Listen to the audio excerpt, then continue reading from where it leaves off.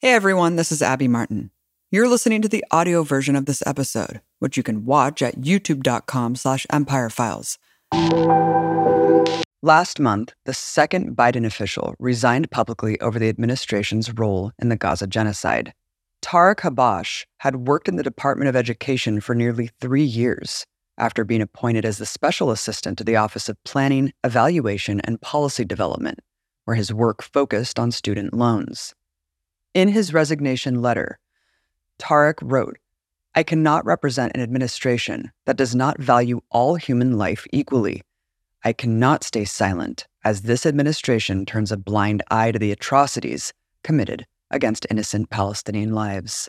Tariq, welcome to the Empire Files. Thank you so much for taking the time to talk to me. I really appreciate it. Thanks so much for having me. Glad to be here. So you were a senior official in the Biden administration. A lot of other people working in the government in some capacity has come out anonymously to criticize the administration for its stance on this issue. You chose a different path. You resigned publicly in protest. That's a pretty huge decision to make that could affect your career in the future, Tariq. What made you feel like this was the only thing that you could do? Yeah, absolutely. I mean, for me personally, it took a lot of time just to get to that point. I really do believe in our institutions. I believe in the work that can be done on behalf of millions of Americans through public service. And, I tried to use the channels that were available to me just to make a difference. I worked on education issues, primarily on higher education, student loans, and racial equity issues. And that was really important for me to identify the intersections of my work and what was happening on an international scale, to have conversations with my peers, with my colleagues, with my superiors, and with the White House, to emphasize the importance of the communications that we were engaging in as an administration, but more broadly, understanding my concerns and the risks to innocent lives that we were seeing day after day on social media. And throughout those conversations, trying to use the channels available to me, it was clear that there was really an unwillingness to really shift in both the language that we're using and the policies. And the only real pathway to try and affect change at a higher level for me was really to grab a bigger microphone. And that meant resigning, doing it publicly, and, having a conversation, whether it was with the administration, whether it was with the press, whoever it might be, to really emphasize how important it is in this moment that we, preserve our humanity, that we do the things that, President Biden had talked about when he was campaigning to enter office, about bringing, normalcy to the Oval Office, and to bring, a reasonable minded person who understands the importance of human rights, and, the person who has been empathetic in other areas of international policy in the context of Ukraine. I think there is a disconnect and a dissonance for a lot of us Palestinians and Arabs in the world when we see that level of humanity being given to another group of people, but it's reserved only for them, or not for us at least. And I think that's really hard, especially when you're inside having these conversations and, your peers and your colleagues have that level of empathy, but our policies and our language that we use publicly don't reflect that.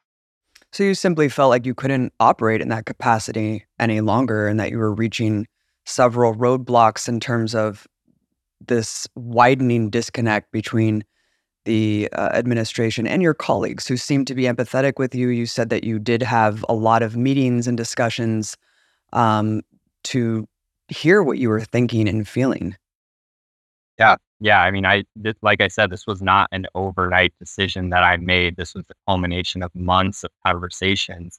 And, there was a reality that there was a disconnect between me, my colleagues at the Department of Education, and more broadly, hundreds of, administration staffers across dozens of agencies who did not feel like the administration's current policies in the region reflected, their shared interests and values. And And I think we've seen that come out in various types of dissent that you talked about, anonymous dissent through letters, through vigils, through attending protests, and a lot of other things in between. It does seem like this is reflective, obviously, across the country. It's not just internally. There is an unbelievable movement taking root not only in this country, but around the world, with millions of people doing direct actions in the streets every day. I mean, you can't be a politician and give a public talk right now without it being shut down by pro-Palestine or ceasefire advocates here. How do you explain this? Because it does seem it seems bizarre, frankly, that there's kind of this unmoving nature of the federal government to completely ignore the will of the people. And it's not just protesters. The vast majority of Democratic voters support a ceasefire, and the majority of Republican voters. So something's breaking through this propaganda matrix from the mainstream media, and people are understanding directly what their own eyes are telling them. But still, it seems like there's this unmovable policy, unshakable bond between the administration and Israel. How do you explain that when it's so counterintuitive to Biden's reelection chances?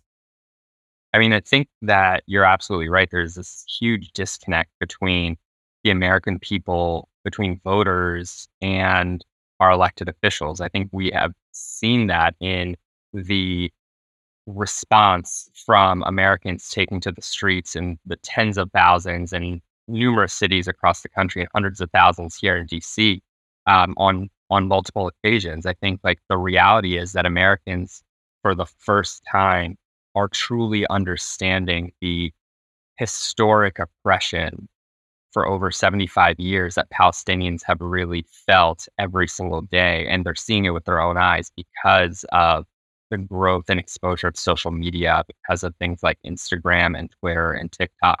And the fact that, there is such a diverse way that people are consuming media and news and current events in 2023 and in 2024, that there's this opportunity for people to really understand what is happening across the world, and the reality that people are also suffering here. People are not in all circumstances like benefiting and reaping the rewards of like Bidenomics and all the things that the administration is touting. And I think that that plays a really important role when you're also talking about the administration sending supplemental aid in terms of like military funding to the tune of hundreds of millions of dollars and billions of dollars annually to Israel to commit the horrific atrocities that we are actually watching every single day.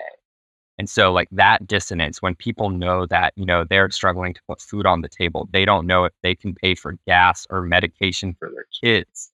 They're suffering under the weight of student debt.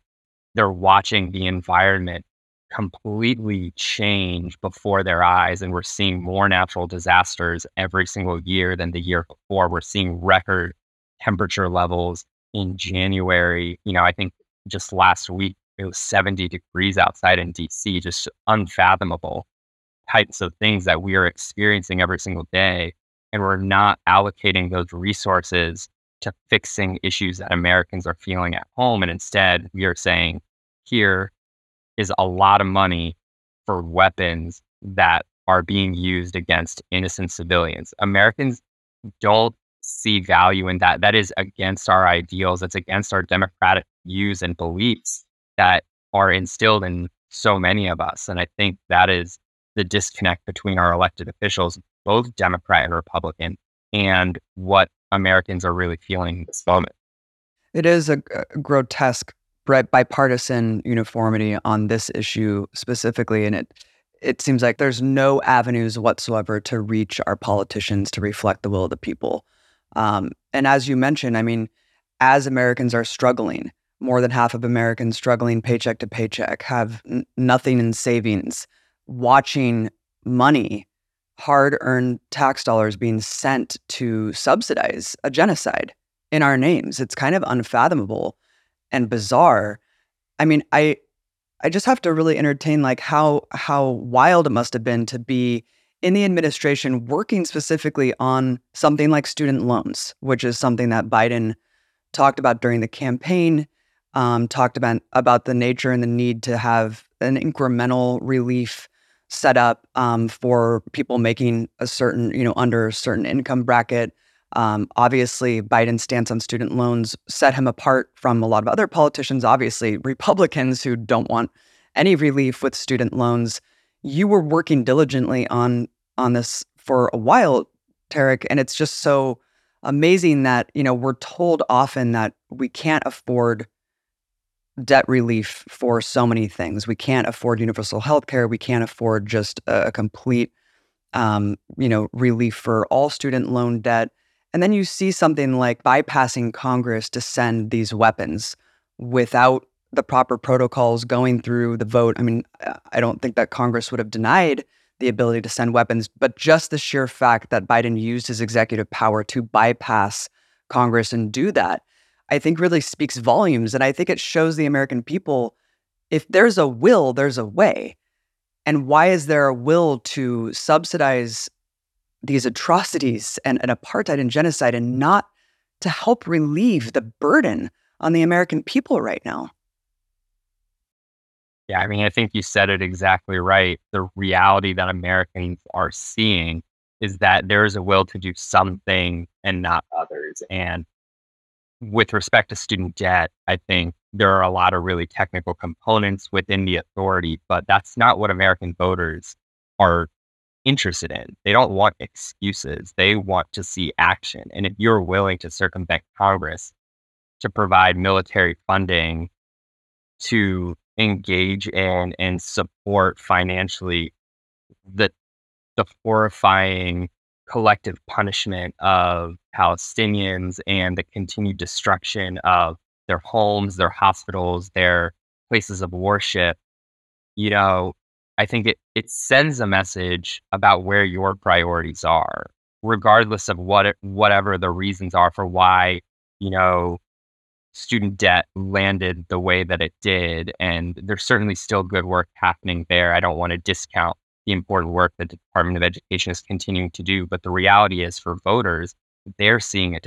They're seeing that you're willing to circumvent Congress and do presumably like concerning legal actions with respect to our tax dollars on this issue, but not on issues that actually help us. Right. I mean, you mentioned the 75 years of oppression, and I think people are finally waking up to the reality of the situation. I think Israel has been this necessary appendage for the United States for a long time, and people are waking up to the one-sided media coverage about this also. As a Palestinian American, it must have been kind of surreal, I would imagine. I mean, for me, it was surreal because I feel like we're just gaslighting is like the tip of the iceberg of the phrase that you can even call what's happening. When Biden repeated some of these claims, the 40 beheaded babies, the hospitals, housing Hamas command centers under every hospital, and also telling us to not trust the Gaza health ministry in terms of the death toll. How did that make you feel? I mean, it's just so disgusting to see the president of the United States repeating these things and gaslighting all of us. Yeah, I mean, it was extremely hard. I felt like there was almost like a near daily dehumanization coming from my own government and like an erasure of my own identity. The reality was that we were hearing from the president, from our spokespeople in the White House, um, essentially like anti-Arab racist comments about, whether we are worthy of humanity, whether we, can be trusted to actually identify the number of people who are being killed, like that type of dehumanization takes a toll on you, on your mental state, on your ability to just go about your everyday life. And so, yeah, it was extremely hard to hear that. And then to subsequently see a lot of these stories, a lot of these statements be essentially like walked back by, Israeli officials, by press, weeks later, and essentially just the world moving on from it because it was inconvenient to the narrative that we continuously hear that Palestinians are less worthy of humanity than other people. And every Palestinian has a story because of this historic oppression. Every Palestinian has roots to the land. What's your family story, Tarek? Yeah, my grandparents and many of my aunts and uncles grew up uh, before 1948. I recount numerous stories from my aunt, who was about 9, 10 years old, before my family was forcibly displaced from Jaffa, which is near the water, in what is now the Tel Aviv area. And I just remember hearing so many times about how they had just moved to this new home. They were so excited about it. My grandpa was a shoemaker. He didn't have like a formal education, and they, you know, loved their community. Their community was diverse. There were Palestinian Christians, Palestinian Muslims, Palestinian Jews who all lived peacefully together. They were friends. And as like the violence started to escalate, the only reality for my family was, they had to leave. They had to go somewhere else to find safe refuge. And um, by happenstance, I think my grandfather was told by some friends that, they knew someone in the East and they had heard it was safe there. And so they started their trek to walk east. And they could have very easily heard that, it was safe in Gaza too. And, we should walk south. The distance was about the same uh, from Jaffa to Gaza and from Jaffa to where they ended up in the West Bank. And, if they had just heard something different, I might have been in Gaza today. And like my family ended up getting separated on numerous occasions. My aunt would tell us about, instances where like they were ended up in groups of two, groups of three. She would be taking turns carrying her siblings. My uncle was just a few months old at the time, and my grandma was carrying him with her while my uncle stayed in Jaffa a little bit longer just to see, they were hopeful that they could return to their homes. And unfortunately, 75 years later, that was never a real possibility. They never got to return to their home. They lost everything.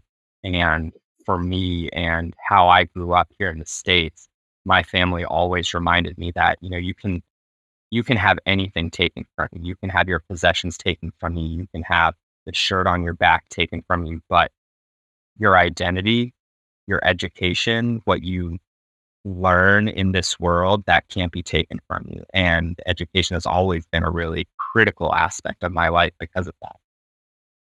That's amazing. I mean, it's so traumatizing to see a second Nakba taking place, one more grievous even than the previous one in terms of sheer numbers, the brutalization, the ethnic cleansing happening real time, live streamed to us. And again, just to be told something completely different from our leaders. I mean, even Israeli officials aren't lying about what their intent is. So it is just perplexing to just constantly be lied to by spokespeople from this administration. It's not genocide. They're not targeting civilians. And then you hear these kind of stories trickling out, which I want your opinion on, of basically just saying that Biden's having a stern talking to Netanyahu. He don't worry, he's pressuring Netanyahu. He's sternly criticizing the crazy amount of civilian casualties, but nothing seems to be coming of these conversations because the weapons keep flowing. What is happening here? Where are these stories coming from? Is this all a farce? Like, what is the purpose of these? I mean, I know this is all speculation, but what do you think about them?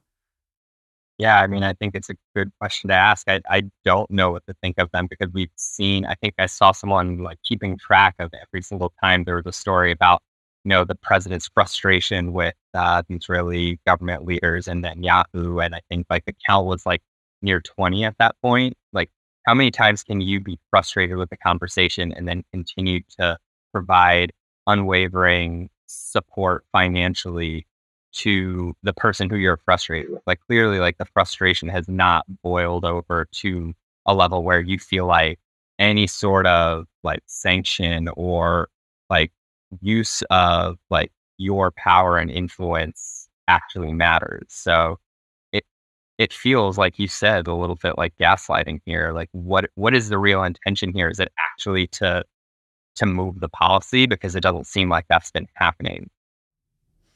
Yeah, and I just remember when, obviously when Trump was president, it was horrific. The embassy move, the Great March of Return. I mean, the war crimes were stacking up under his administration, and he was just green lighting everything, because that was a very egregious move. And, Jared Kushner's connections with Netanyahu. I mean, the list goes on and on. But I remember distinctly when Trump rescinded funding for UNRWA, how shocking that was. And I remember Biden clearly drawing a line in the sand. This is a big difference between him and Trump. UNRWA needs to stay because that is a literal lifeline for millions of Palestinians in the besieged Gaza Strip. Well, shockingly, here we are 3+ months in, on the heels of this monumental ruling from this international court saying that there is reason to move forward with the genocide case against Israel. And instead of reacting humanely to the massive amounts of ceasefire protests, all of the shutting down of politicians' events, everywhere Biden goes, he's surrounded by protesters.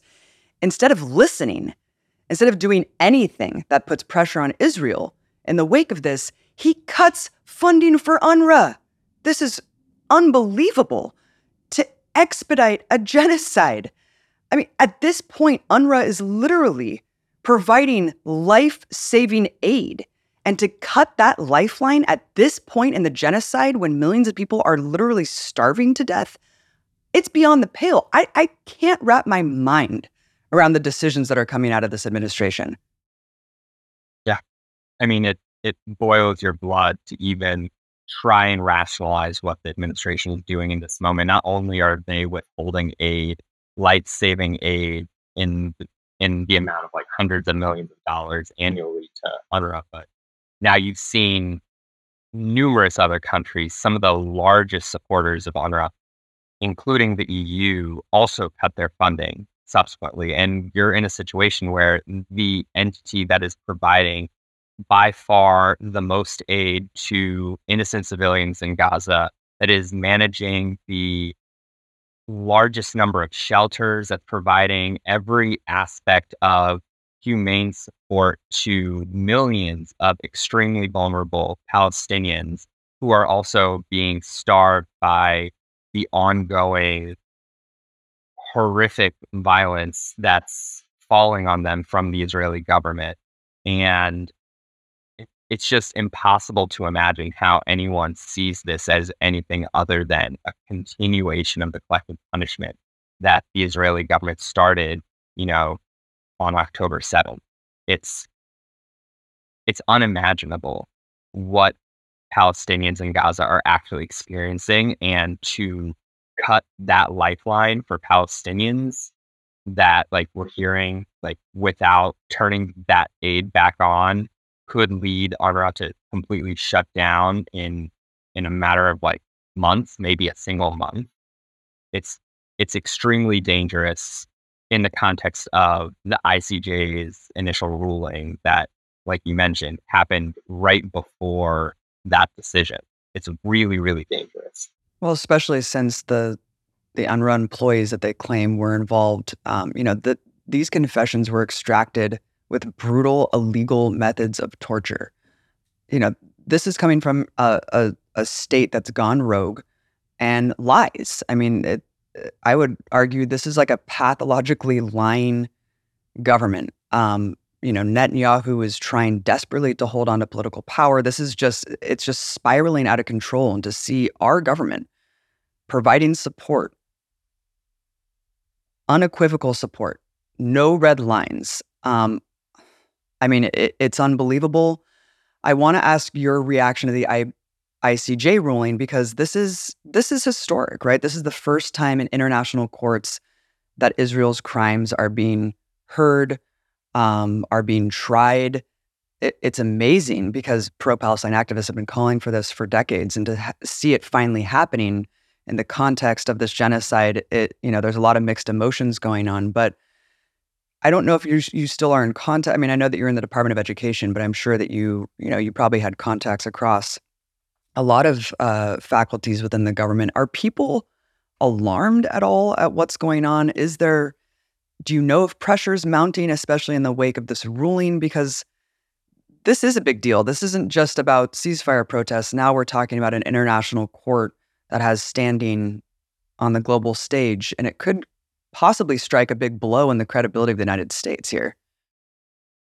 Yeah, I think it already has it had some level of impact, and there is some sort of blow here. I think there are a lot of concerns for people within the administration now, or at least there should be. I haven't heard from people directly, but I think like the reality is that the initial ruling that there's a plausible risk of genocide happening of the Palestinian people and the provisional measures, which I think are historic here. I mean, there are actual like directives from the ICJ to the state of Israel, like you need to stop doing all these things. And even though they didn't explicitly call for a ceasefire, I think the experts who have done pretty thorough analyses of the ruling have pretty clearly said that the only way you can really comply with these provisional measures is by actually engaging in an immediate and permanent ceasefire, and that's not what's happening. And the fact that,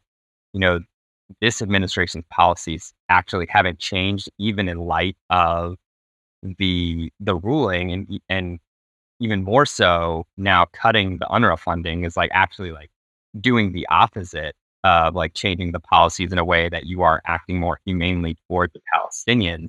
I think it creates a real risk of complicity for the United States and every single person in the administration that is continuing to work on these issues without seeing a real substantive shift in policy. I think they should be really concerned. And I hope they are thinking about what this means for them as well as just for our country. I've seen both sides actually celebrate the ruling, interestingly enough. The pro-Israel side has celebrated it, saying there's a reason why they didn't call for a ceasefire. Like you said, the pro-Palestine side is saying, look, all of the genocidal acts that Israel's committing, it basically de facto means that there should be a ceasefire to stop committing these genocidal acts. I did see that in the case of Ukraine and Russia, there was an unequivocal call for a ceasefire. So that precedent has been set before in the case where, I would argue much less evidence of genocidal acts were taking place. What do you think about this? Is it outside of like the periphery of the court system? I mean, just the media and the political reactions from inside the inner workings of the establishment. Like, how do you explain this bias that is so crystallized when it comes to Ukrainian civilians and Palestinian civilians? Yeah, I mean, I think the reality is that we've seen decades of dehumanization and anti-Palestinian racism, pervade our society, our media, the language coming from our government officials. I think that has a real and lasting impact. I think the reality is that we have been almost accustomed to and trained to not seeing Palestinians and Arabs and brown people more broadly as equal of humanity and humane responses. But I don't think that the ICJ decision, goes to that length. Like, yeah, sure, they didn't unequivocally call for a ceasefire, but the provisions and the voting of the court was so extreme. Like, it is clear that they are saying there is an indisputable, like, and plausible risk that genocide is being committed here. Like, that is historic. We need to not like forget that that's what's being said, and the fact that there are directives, like real provisional measures that are like spelled out about what Israel needs to do to ensure that it is not going to be like or continuing to engage in this plausible risk of genocide. Like, that's serious, and that's the reality of the current situation. What's happening is truly horrific, to the point that the International Court of Justice has said, you need to stop doing this and you need to stop right now. You're right. We shouldn't give them 1 inch of this clear victory for the pro-Palestine solidarity movement that is growing by the day. Tarek, this is an election year. We're going to be told and browbeaten for the next 10 months that Biden is better than Trump because Trump is who he is, right? And Trump's a criminal and he is an insurrectionist, and Biden is not that. Look at Gen Z, the amount of Arab, Muslim, Palestinian voters in this country. And again, like the youth.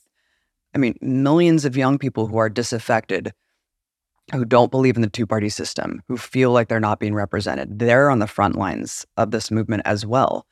I think that on one hand, Biden and the Democrats are just going to hope that everyone forgets, because we have the collective memory of a goldfish. But I think on the other hand, you see people pressing Biden on this real time, and his answer is alarming. I mean, he straight up told someone who was saying, what are Muslim voters supposed to do? What is your message to them? And he said, I'm not Trump. Trump wants to deport you. And leaving it up to that. Well, look, Biden, there's no worse crime than genocide. And that's what you're facilitating right now. What are young people supposed to do moving forward in this country? Yeah, I mean, I think that, our vote is extremely valuable. Like, I think people have fought throughout history for our ability to be represented. And, you can't lose sight of that. And, Biden says that he's not Trump and Trump is a real risk. I'm not disputing that Trump is a real risk, but you also aren't entitled to anyone's vote. Just because you are the less bad option, you have to make a case for people that it is worth it for them to get up out of bed and miss a couple hours of work to wait in line to vote for you. And if you don't give people a compelling reason to do that, if you don't share their values, then, the reality is that people might not come out for you. We've seen that happen before. We saw that in 2016, and Democrats made a huge mistake in 2016, discounting the voices and the votes and the interests of huge populations of people that ultimately led to Trump getting elected the first time. You can't make the same mistakes by discounting people and their voices and what they care about. And what we're hearing from American voters, Democrat, Republican, regardless of what state they're in, is that they don't want to see innocent Palestinians be massacred every single day on social media. They believe that Palestinians deserve human rights just like everyone else here in America, and as we advocate for human rights across the world. We don't get to pick who is deserving of humanity and who is not. And if you are engaging in policies and financially supporting horrific atrocities, you can't expect that younger generations of people of color who are extremely sensitive to these issues are going to support you. You have to fight for those voters. And you don't get to just say, well, I'm better than the other guy because the other guy is an insurrectionist. Yeah, fascism is really dangerous. Let's stop that from happening. But you don't get to browbeat us and say, I'm 1% better, so you have to vote for me or you're the problem. We're not the problem. The problem is the ongoing policies. Like, you're in power. You're the one whose policies are being enacted. It's your name on the ballot. You get to pick who you want to vote for you or not based on what you do. And right now, what you're doing is not inspiring a lot of people. The polls are showing it. And it's really scary because we're seeing an ongoing, ethnic cleansing and genocide of Palestinians. But the alternative is Trump. And no one is expecting that Trump is going to be better. But neither option is great right now. And, the president does have some room before the election to make a change in policy, but every single day that he chooses not to creates a bigger existential risk of Trump and a risk to our democracy. So if he really does care about protecting our institutions and protecting our ideals and our democracy, he has to actually recognize that the risk is the current status quo. Excellently said. I mean, I know this is purely speculation, but why? Look, Biden is his own person, but he is surrounded by a lot of advisors who are highly experienced, highly intelligent. A lot of them were advisors in the Obama administration. It does seem like the foreign policy has gone completely awry, whether it's Cuba normalization, the Iran deal, and now this. It does seem like Biden's going more right-wing than any previous president has on this. I can't wrap my mind around it. It does seem very counterintuitive to solidifying his reelection. It should be an easy victory given who he's running against. But it does seem like he's shooting himself in the foot because it's not just the protests, it's not just the interruptions at political events, it's the polling that exists right now. In every swing state, he already was dragging his feet before facilitating and overseeing genocide. And now, I mean, it doesn't look good, Tarek. It does seem counterintuitive to U.S.